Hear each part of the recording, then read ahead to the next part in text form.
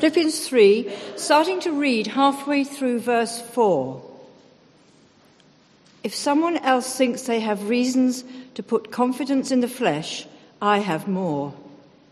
Circumcised on the 8th day of the people of Israel, of the tribe of Benjamin, a Hebrew of Hebrews, in regard to the law, a Pharisee. As for zeal, persecuting the church. As for righteousness based on the law, faultless. But whatever were gains to me, I now consider loss for the sake of Christ. What is more, I consider everything a loss because of the surpassing worth of knowing Christ Jesus my Lord, for whose sake I have lost all things. I consider them garbage, that I may gain Christ and be found in him, not having a righteousness of my own that comes from the law, but that which is through faith in Christ, the righteousness that comes from God on the basis of faith. I want to know Christ, yes, to know the power of his resurrection and participation in his sufferings, becoming like him in his death, and so somehow attaining to the resurrection from the dead. And then we move back to Ephesians, and we're reading from Ephesians 6, verses 13 to 17. Therefore, put on the whole armour of God, so that when the day of evil comes, you may be able to stand your ground. And after you have done everything, to stand. Stand firm then, with the belt of truth buckled round your waist, with the breastplate of righteousness in place, and with your feet fitted with the readiness that comes from the gospel of peace. In addition to all this, take up the shield of faith, with which you can extinguish all the flaming arrows of the evil one. Take the helmet of salvation and the sword of the Spirit, which is the word of God. This is the word of the Lord. Thanks be to God. Thank you, Christine. Good evening, good morning, everybody. That's a good start. I don't even know what time of day it is. Did you notice that on the slide for the children leaving, it said collect them at 11:55 p.m. So that's why I'm working on that timescale. Good. Well, welcome. We're back in this series of the armour of God. And just to recap, we've looked at a couple of things. We've looked at the fight. The fight is the context in which Christians live and operate, our surroundings. We also saw that Paul not only had, when he was writing this in Ephesians, the image of a Roman soldier in his mind, that was definitely there, but he also had the image of Jesus as the valiant warrior who was predicted in the Old Testament. This is very much about Jesus. And then we talked last time about the belt of truth being that part of the garment that is the foundation of everything else. You had to have your belt of truth on as foundational. And so now we come to the breastplate of righteousness. But before we look at this, let's just take a moment to pray, shall we? Our God, our Father, we thank you for your word, and we pray now that you would be our teacher by your Spirit. We pray that you'll help us to understand it and apply it to our lives. For we ask in Jesus' name. Amen. So I want to begin by asking, what is righteousness? What is righteousness? Verse 14, stand firm then with the belt of truth buckled around your waist, with the breastplate of righteousness in place. Now, in English, when we hear the word righteousness, I think we instantly have the response of, oh, that's self-righteous, something that is rigid and inflexible and sort of formal. We tend to see the word righteousness, I think, very negatively. And so it's important for us to understand what it really, really means. It can mean, actually, in biblical understanding, what it really means is it means to be straight as opposed to be crooked. And it can mean to be approved. in the sense of being pleasing, to be presentable. That's a good word, to be presentable. And it can also mean being, to be right with. To be right with. So it has a relational side to it. To be right with someone. So righteousness means, we could say, to be presentable in the eyes of another. To be presentable in the eyes of another. And when you think about righteousness in that way, you begin to realize that this is something that we struggle with every day. We struggle with this kind of thinking all the time in our own lives. We all desire to be presentable, don't we? To be pleasing to another. None of us want to be ashamed, do we? And exposed in front of somebody else. Think about it relationally. Think about it in the sense of, this might be for some of us years ago, you're interested in someone in a relational way. You're going to go on a date with them. Obviously, this is difficult for me to remember because it's a long time ago. But what's your main concern? What's your main concern? Well, I think your main concern at that point is to look presentable. And of course, not just physically. Yes, you do a bit of that, you know. Even I did a bit of that. But you think, okay, I'm not going to try and talk too much. I'm not going to do all those really bad habits. Or just appear too weird in front of the person. So you cover up your flaws, don't you? You try to cover them up.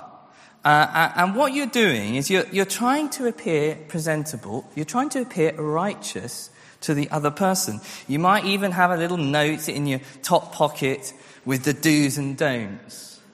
Or maybe that was just me. But, you know, that's the sort of thing mentally that you're going through, isn't it? What it means to be presentable, to be right with this person in front of you, means that I have to somehow cover up. I want to be accepted by this person. I want to be approved by this person. I want to meet this person's standards and expectations that they have of me. That's righteousness. It's very relational. What happens if the date goes really badly? You feel ashamed. You don't meet their standards. You've not pleased them in any way. The struggle is there for all of us, is to be presentable in the eyes of those that matter. We do it with our spouses, we do it with our parents, we do it with our children, our bosses. It's deeply rooted in us to be presentable, to be righteous. And a lot of people are, in a sense, being run by what other people think of them. And actually, even if you get to the place where you run by your own standards, as it were, what you find is that that's no satisfaction there, because you find out, actually, you discover, don't you, that you don't even live by your own standards of presentability. We all struggle for righteousness. We all try putting on different breastplates, don't we, to cover up the unrighteousness, our flaws. But of course, unless God's righteousness, unless we have that, then it's never actually going to work. And we'll come back to this more. This is really innate to us. This goes back right to the beginning, Genesis 2, when God created Adam and Eve. In the garden, they were naked, and what? They felt no shame, did they? In other words, they were completely presentable in front of God. They were right with him. They were righteous. They knew who they were, and they knew who God was, and everything was perfectly presentable and right. And then, of course, we know the sin comes in. They rebelled against God and his perfect rule, and immediately they felt what? They felt exposed, didn't they? They felt unpresentable. Is that the right word? They had to hide, didn't they? They had to come up with a list, or so to speak, in their back pocket of do's and don'ts to cover up their flaws so that they wouldn't be seen. That feeling of being unpresentable comes from the same sin in us as well. It's the fear of being exposed, of being found out. We're desperately trying to cover up before God, whether we realize it or not. Even when we do realize it, we try to please God by doing this or doing that, coming to church, helping little old ladies across the road, paying our taxes, trying to be moral. We do everything we can to patch over ourselves, to put little breastplates of our own making over us so we're not exposed. We all do it. I do it. You do it.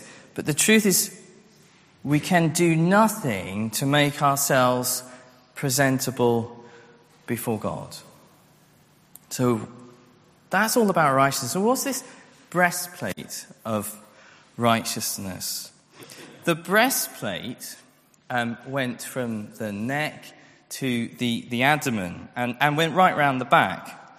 Of course, you don't want to get hit in the arm, do you? You don't want to lose an arm or a leg. But of course, they're only flesh wounds, as Monty Python would say. Of course, really what matters if you get hit in the vital organs, of course, it's game over, isn't it? The battle is lost. So the breastplate was absolutely vital. It was over your vital organs. Now, when we talk in English about the center of our being, the essence of who we are, our deepest thoughts and longings and values, we call that the heart, don't we? That side. We call that the heart, and that's the way we use language. Now, the Greek and the Romans didn't talk about the heart being the center of your being, actually. And of course, that's caused real problems in translating the Bible down the centuries, because whenever Paul, most of the time, talked about the heart, for example, in Philemon 20, he says, "Refresh my heart in Christ." And what actually Paul is literally saying is, refresh my bowels in the Christ. Refresh my bowels. The word is splanchana, I think that's how you pronounce it, and it's where we get the word for spleen. So when the Bible talks about I love you from the heart, it's actually saying I love you from the bowels. But of course that doesn't sound quite as good, does it, as for us? And of course when we think about it, it actually makes some sense. Because we know that when we get emotional or we're going through something that really affects us, our inner essence, our being, yes, of course we can get heartache, but where do you feel it the most? You feel it in your guts, don't you? Feel it in your guts. I remember this feeling when I was younger. When I was about 9, I went with my father to the Norfolk Agricultural show. And it was very exciting. I went with him on his own overnight to stay the night. And that was one of the most exciting things that you could do when you were 9. I know that might not be that exciting to you, going to an agricultural show. But I was really, really, really excited. In my inner being, I was really excited. And that night, I got incredible stomach pain. And I basically finished up in St. John's ambulance tent all overnight. Because I was just basically really, really excited by it. It's hard for you to believe that. But the breastplate of righteousness, whether you're in Norfolk, or whether you're in modern-day London or biblical times, covers the seat of your emotions, of your deepest motives and longings, and the vital organs, your guts, and what makes you you. The bit, actually, of us we don't want to be exposed, coming back to righteousness, the bit that we don't want to be revealed and seen for what it is, that it's unpresentable. And so what Paul is saying, the part of God's armor is essential, absolutely vital that you have this breastplate of righteousness. Now, what Paul is saying, I think, is the sense of just how vulnerable we are. If you think about all of this. It's a vulnerability. The vital organs are the seat of our very being, the way we feel presentable to the world. So it can be very vulnerable. If we don't have that breastplate of God in place, that righteousness to protect us, we're going to be terribly exposed. We're going to be in trouble. We're going to be more than a flesh wound. Now, we must go back and remember the context of what's going on here. We said the context, the surroundings, verse 12, is the spiritual forces of evil. Namely, the call to stand when the devil accuses us of being unpresentable. Because the devil comes along and accuses you of being unpresentable. It would be so easy now at that point to misunderstand the breastplate of righteousness. And I think we all do this. We think of it as dealing with the accusations of Satan by pointing to our own personal integrity, our own self-righteousness, to get that list back out of the back pocket and go through the things that you're trying to cover up in front of God with. And to do that. Now, if we do that, we are so doomed. We are doomed in that respect. Why? Because the evil one puts our consciousness into overdrive, into hyperdrive. We talked about that last time, how the devil keeps coming back and it keeps reminding us of things. Our conscience, though, is a good thing. It's an important thing. If you didn't have a consciousness, you'd finish up in prison, really. But when it kicks into this kind of rolling over guilt, when that happens to a believer, you're vulnerable. You're not going to be able to stand your ground. The evil one comes to you and reminds you and says things like this, doesn't it? It says, you're a failure. You've done it again. You're crooked. You're bent. You're unpresentable. Call yourself a Christian. And you're not done what it takes, have you? He says, what right do you have to even take the name of Christian on yourself? And that's what happens. And how? Now the question is how to put on the breastplate of righteousness. How do you deal with that kind of accusation and that kind of thing? Well, you need the breastplate of righteousness. So what is that? Paul himself, if we go to Philippians now, Philippians 3, you might like to have that open. Before Paul became a Christian, he was a man of integrity. He was a man who could get from his back pocket that list of things, of do's and don'ts. He would be called a moral man. He says that, doesn't he, here in Philippians 3. He says, a Hebrew of Hebrews, verse 5, regarding to the law, a Pharisee, as for zeal, persecuting the church. And then he says, as for righteousness based on the law, he says that he thought of himself as faultless. He was a man before he was a Christian who absolutely thinks that he is presentable until, of course, he met Jesus on the road to Damascus. And the day he met Jesus, he was totally exposed, wasn't he? And he begins to see the selfishness, the greed, the self-indulgence, the self-loathing, the self-righteousness, and all the rest of it. And no matter who we are, a point will come when the evil one will prick your conscience into that, and it will go into overdrive, it will go into hyperdrive, and you will feel the same. And when Paul says to put on the breastplate of righteousness, he does not mean you point to your own integrity. You don't point to your own integrity. You don't point that you're a Hebrew of Hebrews, that you're this moral person, and you pull out the back pocket with all the list of things that you've done. He does not mean that. What does he mean? Again, in verse 7, he says, but whatever my gains, whatever was my righteousness, effectively he's saying, my integrity, whatever I used to cover up my unpresentability, he says, I now consider loss for the sake of Christ.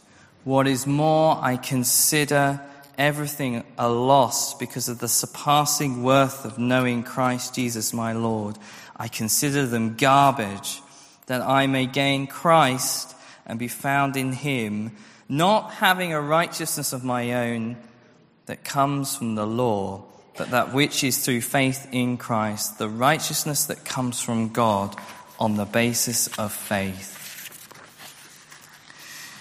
You see, none of us, you and I, will never be able to stand on the evil day with our own righteousness. We'll never be able to do it. Instead, you must have the righteousness that comes from God, as it says here. You must have that. And the Bible says the way you and I can stand before the Father completely presentable and right with him is by something called, I'll use a technical word, imputed righteousness. And you say, what is that? What is the imputed righteousness of Christ? There's a picture up here to help us. I'm going to talk through it, but this might help you understand it. It's at the cross, our sins were imputed to Christ, weren't they? They were given over to him. He didn't deserve them, but he became liable for our sins on the cross. On the cross, he became responsible, if you like, for our sin. I suppose that's the bit of the gospel that we kind of get, that we probably understand, the most familiar bit. But of course, what we really need to understand, it doesn't stop there. And this is where it gets really exciting. It's not only that our sins have been imputed to him, to Christ, but his righteousness, everything he ever did, is imputed to us. That is amazing. And I think sometimes we forget that. That means God treats us, you and me, if you're a believer, as if we've done everything that Christ did. Just as he became liable for our sins, we become liable for his perfection. You and I stand, therefore, complete in Christ. We stand completely righteous in him. That's why Paul is saying, I don't want to be found with a righteousness that is my own, that's come from my own making. That's just garbage, isn't it? He says, I will never be presentable that way before God. Putting the breastplate of righteousness on means standing in the righteousness that comes through faith in God and Christ. Think about it perhaps like this. I sometimes think when we talk about this, it's kind of hard to sometimes get our heads around. But think about it relationally again. Think about it like this. God said, didn't he, to Jesus? He said to Jesus, this is my beloved Son, in whom I am well pleased. He said that, didn't he? In Christianity, that moment we believe, God gives Christ's perfection, his performance, Christ's perfect performance to us, as if we were his own. And therefore we're adopted, aren't we? We're adopted as his sons and daughters into his family. And that means, in other words, God says to each of us, if we're a believer, just as he said to Jesus, you are my son, you are my daughter, in whom I am well pleased. He says that to you. You see what he's saying? Righteousness isn't just a kind of thing that is added or attached to you. No, you actually become righteousness through faith in Christ. And God can say to us, you are my son, you are my daughter, I am well pleased in you. And when God sees a Christian, a believer, he sees Christ. The righteousness that comes from God. And think about just what wonderful news that is. Just the depth of the good news that is to us. Think about the freedom that comes, the power that comes over us from the accusations from the evil one. you might be sitting there thinking, somebody might say though, but what if I continue to sin? What if I continue to do things that are not right? Shouldn't I feel bad about it? How can I just turn and say I don't need to feel guilty? Well, there is an appropriate place for guilt, isn't there? We said that earlier. But we must remember guilt is a healthy emotion. It's what leads to repentance that turns around and turns us back to God. But the devil will always try to switch on that hyperdrive thing that makes us churn over something that may have happened years and years and years ago, and tells you to keep looking at that guilt. That's what the devil wants you to do, to keep looking at it. Look at what you've done. God wants nothing to do with you, and so we go and hide, and we try and get out of them. We try to cover up. What we need to understand in that moment is that the Holy Spirit, when He convicts us, doesn't do that. The Holy Spirit doesn't the exact opposite. He will say, yes, it's a sin.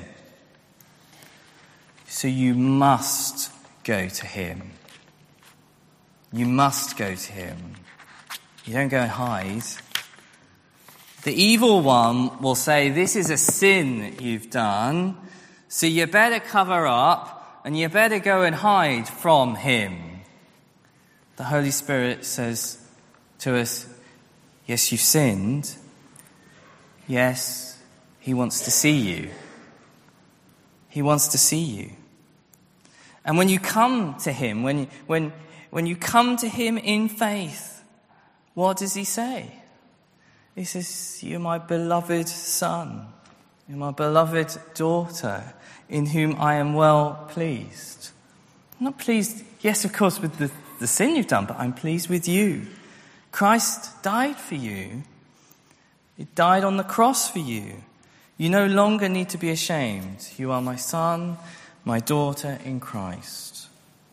And so when we realize that, and we just realize how much we are loved in Christ, when we realize the righteousness of Christ, that is ours, and that is how God sees us. I think that when we really meditate on that and think on that and reflect on that, it really breaks the power of sin. It breaks the power of the evil one. We see the beauty of Christ, we see the love of God, the one who has made us right with Himself, that's made us presentable before our Heavenly Father. So put on the breastplate of righteousness. Let's pray. Our God, our Father, we thank You for Your word. And Father, we sometimes find it really hard to understand righteousness. And Father, we thank You that when we think about it in relational way, we realize that it is Christ Jesus that's made us right with You. That we don't need to try and cover up, put many breastplates on to cover up. And we pray that we will put on the breastplate of righteousness, which is Your Son and His righteousness, that we may know the depth of Your love for us and that we live in that. So when the devil comes and accuses us of this, tries to tell us to go away and run and hide, we pray that we will just turn to Christ, confess our sins, and come back home, knowing that we are sons and daughters, deeply loved by You. Father, we pray this in Jesus' name. Amen.